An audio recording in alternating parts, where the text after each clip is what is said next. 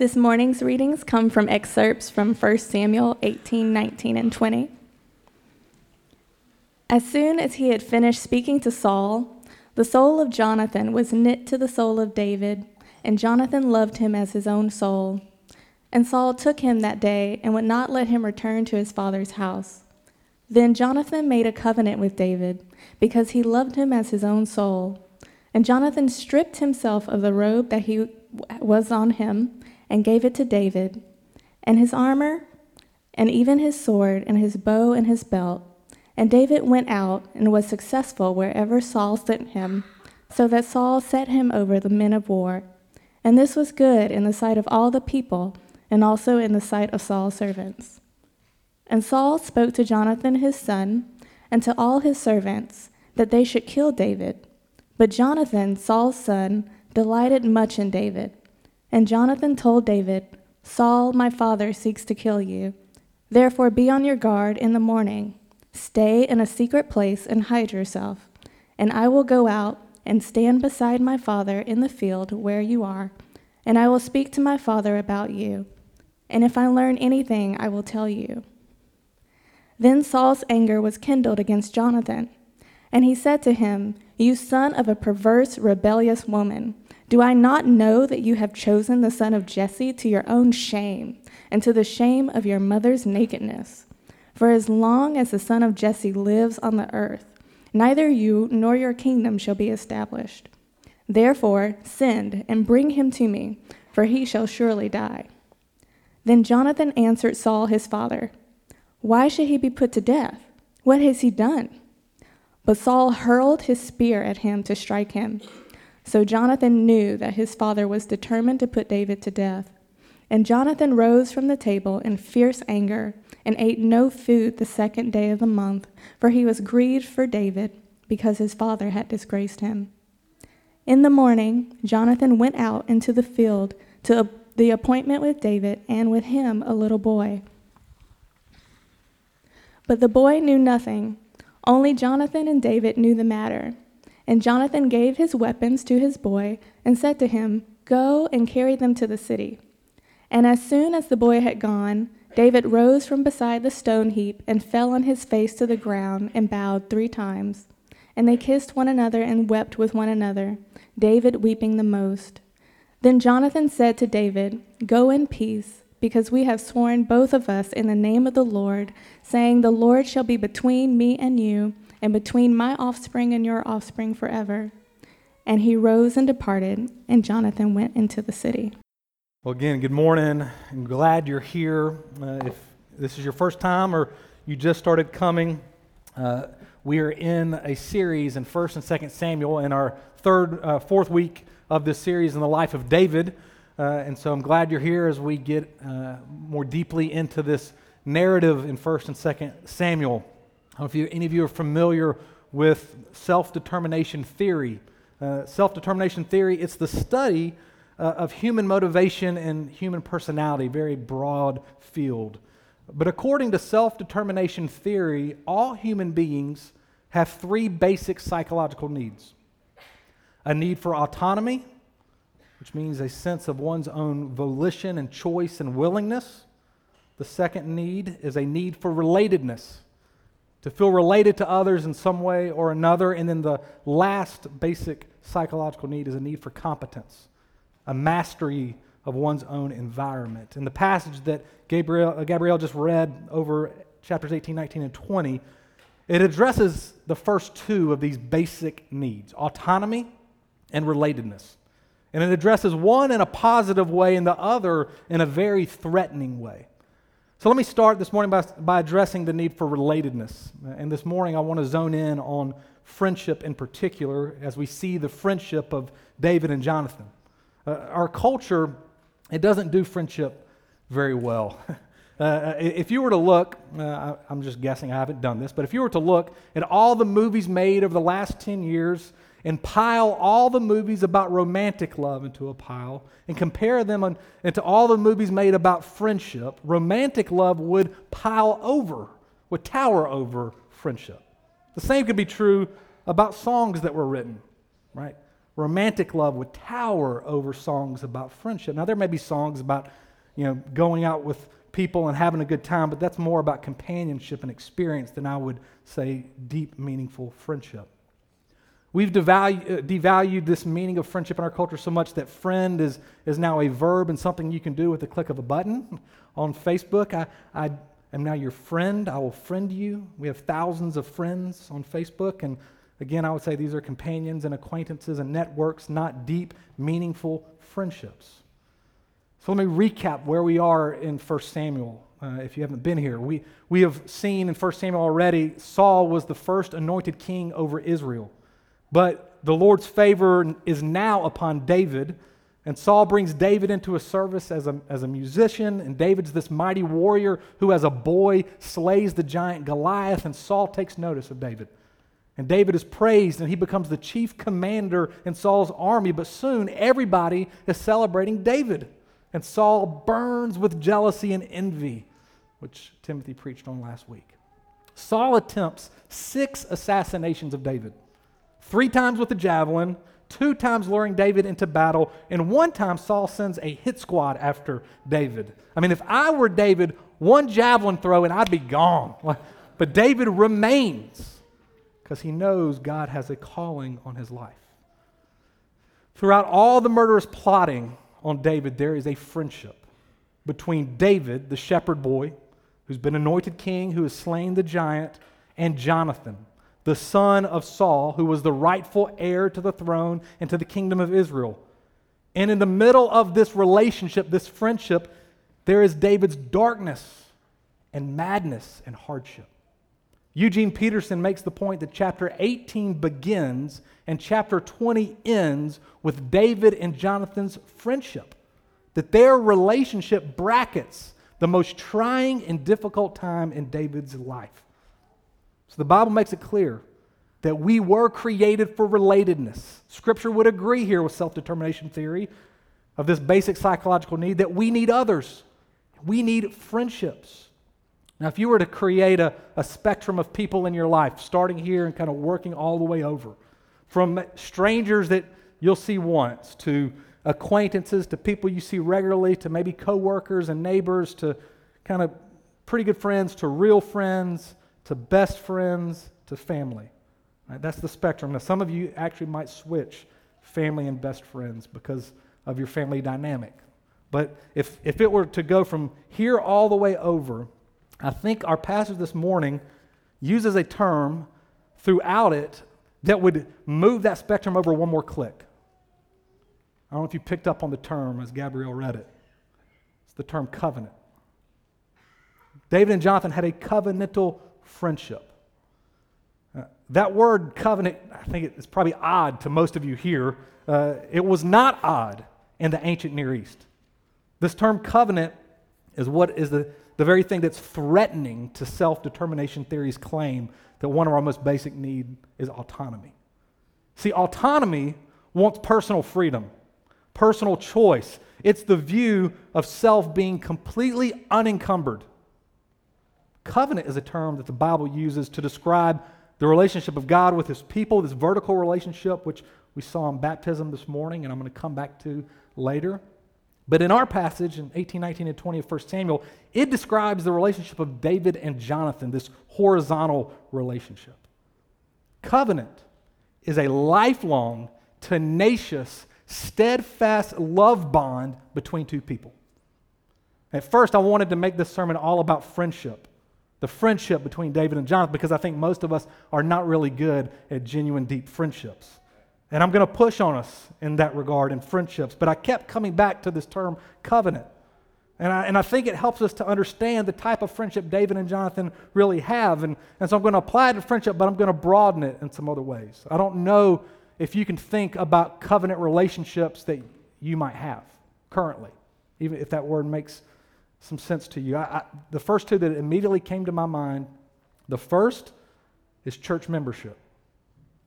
Not all of you here are members of Christ Central or members of another church, but if you've joined Christ Central Church, you were asked membership questions, and you were charged with being in covenant with God and in covenant in this community. You vowed to covenant with one another.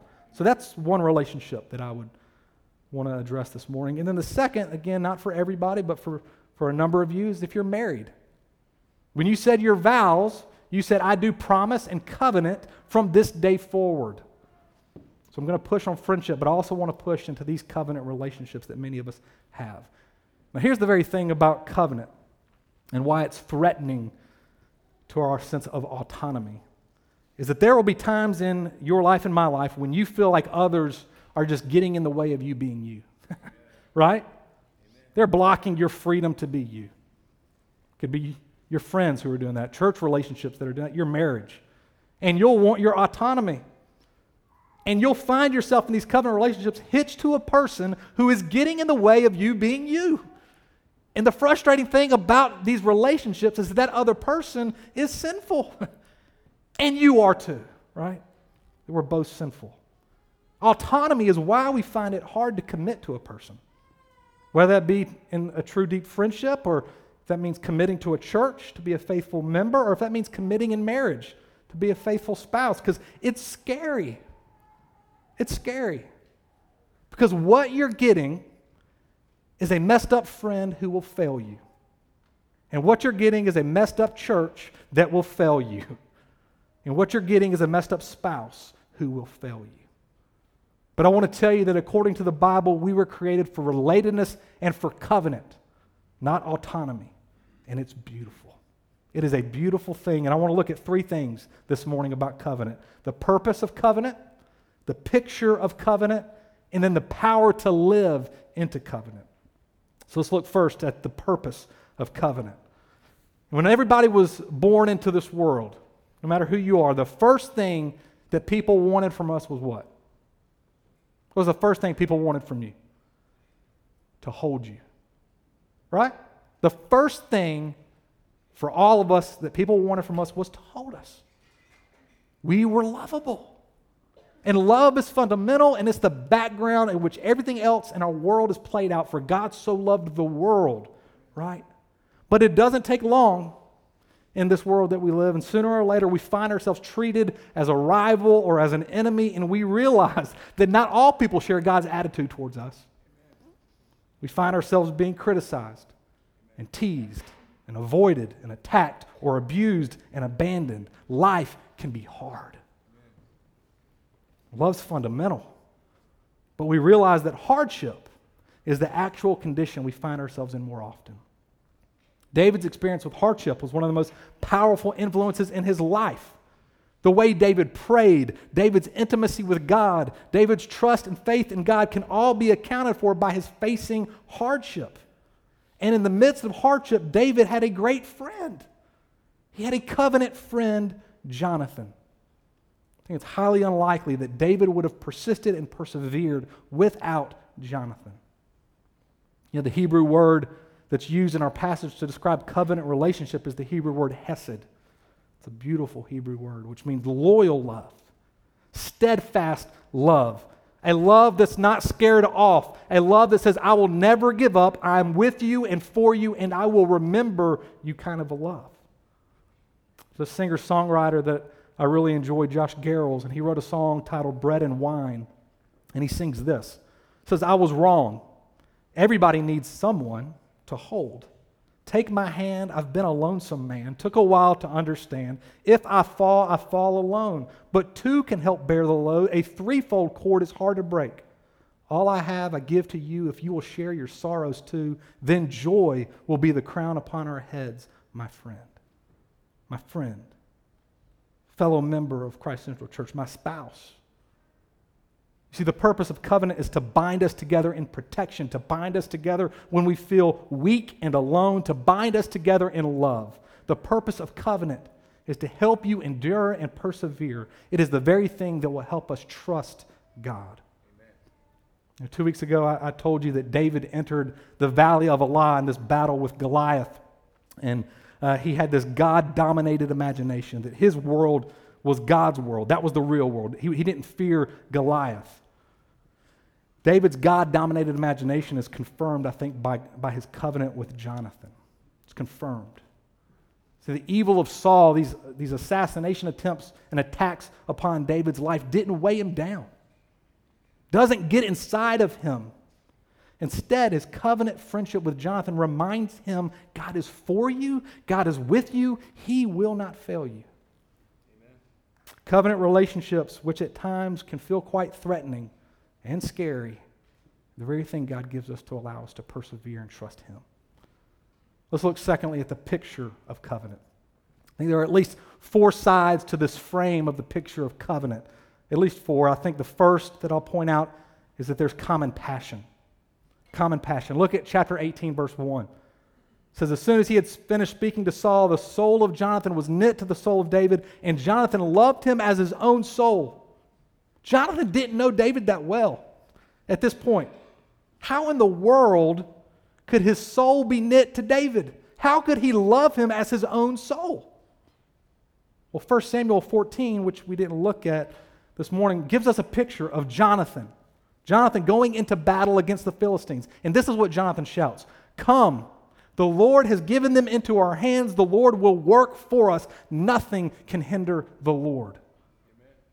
2 weeks ago, we looked at David's battle with Goliath. And what did David shout as he entered into the valley of Elah with Goliath? He shouted, "This day, the Lord will deliver you into my hands, for the battle is the Lord's." See, Jonathan sees the shepherd boy go into battle with the same passion, to fight for the honor of the Lord and to trust that the Lord will win the battle. Amen. Great friends are absorbed in common interest and common passions. C.S. Lewis famously said that the typical expression of friendship is what? You too? You see, my greatest friends are people who know me in my depth and say, me too, me too. And then they affirm and call me to move towards more. Now take church membership, covenant relationship that we could be in. All who are members of Christ Central should share a common passion as a covenant people. The honor and the glory of God in and through us. We are committed to one another to fight for God's honor in and through us. Take marriage. If you're in this covenant, there's a common passion, or at least there should be, to love and honor and cherish the other in sickness and in health. A shared passion to form in the other that which God created the other to be for God's glory. Common passion is the first side to this frame of the picture of covenant. Let's look at the second side, which is loyalty. Chapter 18, verse 3, Jonathan made a covenant with David. The Hebrew there to make a covenant is to cut a covenant.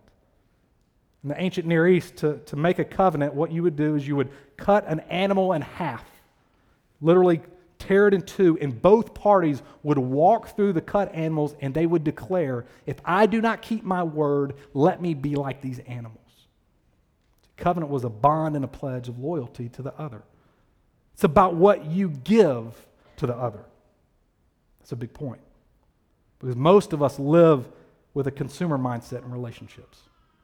As long as I gain something, as long as this person meets my needs, but loyalty and pledging and covenant, it's not a means unto an end, it is the end itself.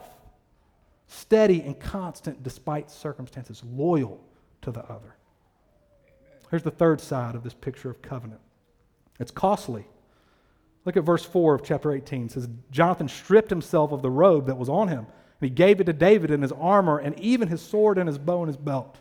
Jonathan is surrendering his position to David. He takes off the royal robe, which was Jonathan's rightful garb. He was the rightful heir. But he takes off the robe, he gives it to David. Takes off his armor, gives it to David. Makes himself completely vulnerable, no protection. And not only does he make himself vulnerable, but he gives David his sword and his bow, allowing the possibility of death. Chapters 19 and 20 show us that Jonathan had to choose between his own father Saul and his friend David. Saul wants to kill David, have Jonathan to be king, but Jonathan chooses David over his own father. See, covenant relationships will cost you. They will cost you. Standing up for a friend will cost you your reputation. Listening to someone in church or helping someone who's in need might cost you your time or your money or your ability to go to the next appointment that you have. Loving your spouse above yourself will cost you in many ways. A good friend, a committed covenant church member, a spouse shows up when needed. They say, I will be there even if it costs me. Here's the fourth side of the picture of covenant. It's affection.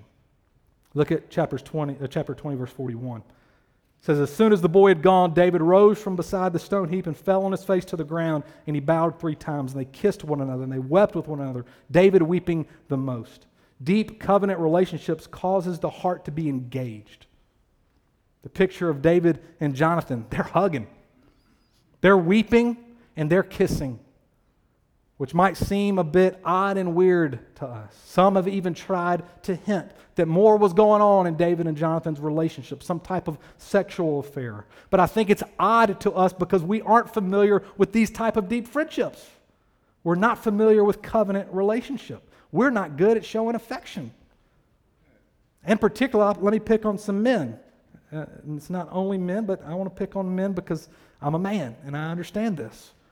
We don't allow ourselves, men, to show affection in our hearts like we should.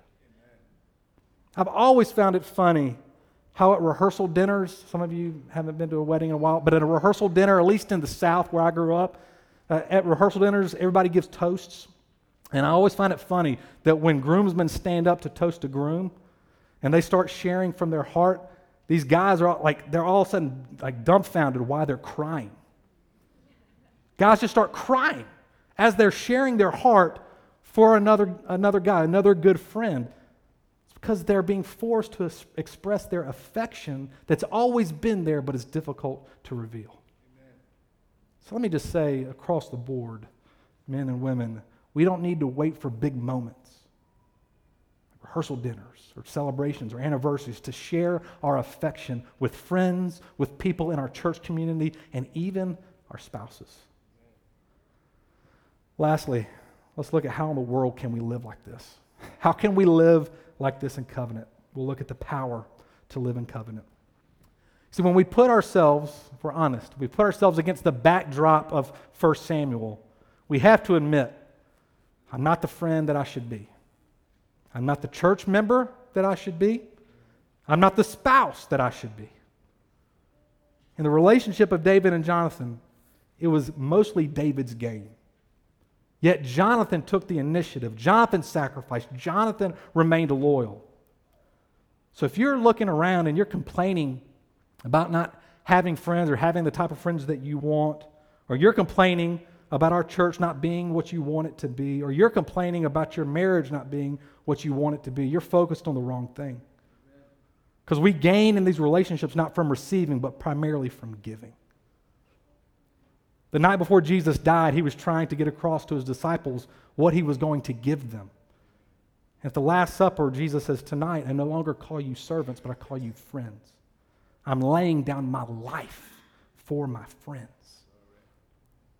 One writer comments that when Jesus said this, suddenly the whole history of the world can be understood in terms of friendship or covenant relationship. The biblical God was friendship, Father, Son, Holy Spirit. He made his creatures to be friends or in covenant relationship with each other and with him. But we turn away from God. And when we betray a friend, usually he or she turns away from us. But Jesus says, I am the ultimate friend who will never turn away from you. And this is why. Jonathan and David cut a covenant, right? They both walked through it. They both said, let me be torn if I don't keep my word. The earliest description of covenant that we have in the Bible is in Genesis chapter 15, where God makes a covenant with Abram, who becomes Abraham. And in that moment, Abram cuts up lots of animals, tears them apart. It's bloody, tears them apart. And you expect in Genesis 15, God and Abram to go walking through those pieces together.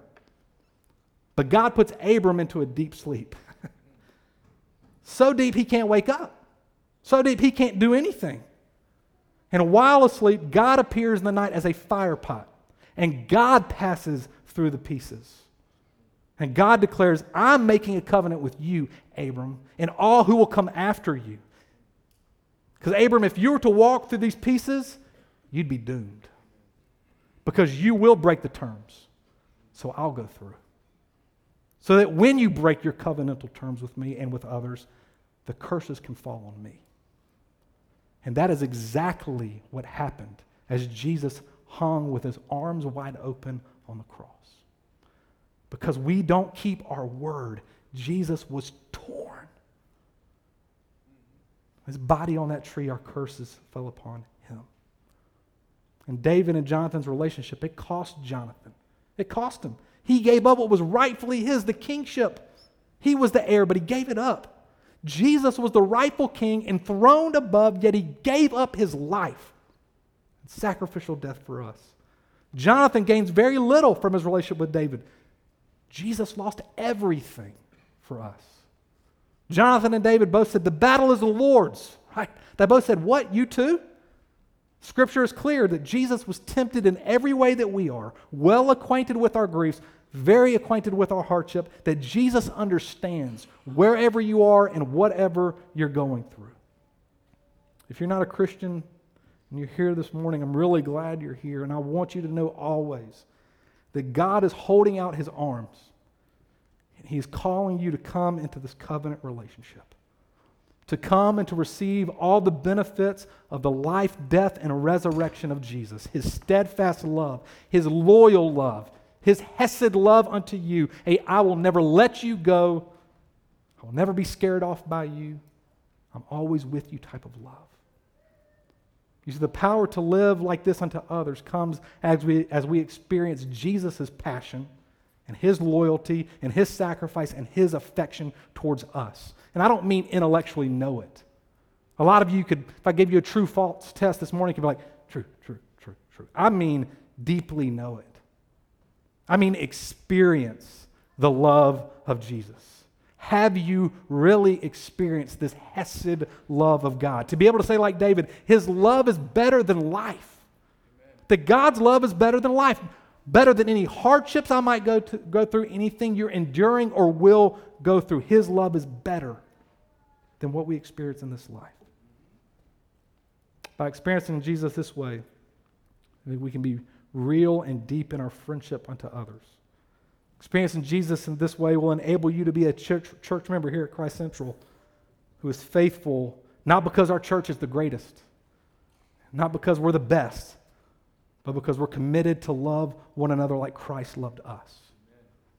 And I will say that if you're scared to join, to become a member, I'll say experiencing Jesus will enable you to step out and trust and become a covenant member and know that it's better than being autonomous, even though our world tells us different. Experiencing Jesus this way also will enable you to be a spouse this way. Again, not because your spouse is going to meet all your needs and you're going to feel loved the way you always want to feel loved and the ways that you demand to be loved, but because Christ's covenantal love is more real to you than the difficulties that will come in marriage. Here's the truth. There is glory and pain in friendship. There is glory and pain in being a member of a church. And there is glory and pain in marriage. And we are called to live into this world wearing the lenses of the gospel of grace, the salvation that Christ has accomplished for us. And more than Jonathan's covenant relationship with David, it was God's pursuit of David that strengthened him in the hardship. Throughout our section of 1 Samuel, there's the repeated phrase, God was with him. God was with him. God was with him. God loved him. It's by experiencing God's love in Christ that we then can love one another. A steadfast, hesed, covenant love. And it's by this that the world will know the love of God extended to them. Amen? Amen. Let's pray. God, I ask that you would lift our eyes up into the greatest love ever displayed. Love supreme, love amazing, love so divine that it demands our soul, our life, our all. I pray that you would help us to experience Jesus even as we come into this table, that would fuel us into these relationships horizontally that we have, to love with the love we receive even this morning. In Jesus' name, amen.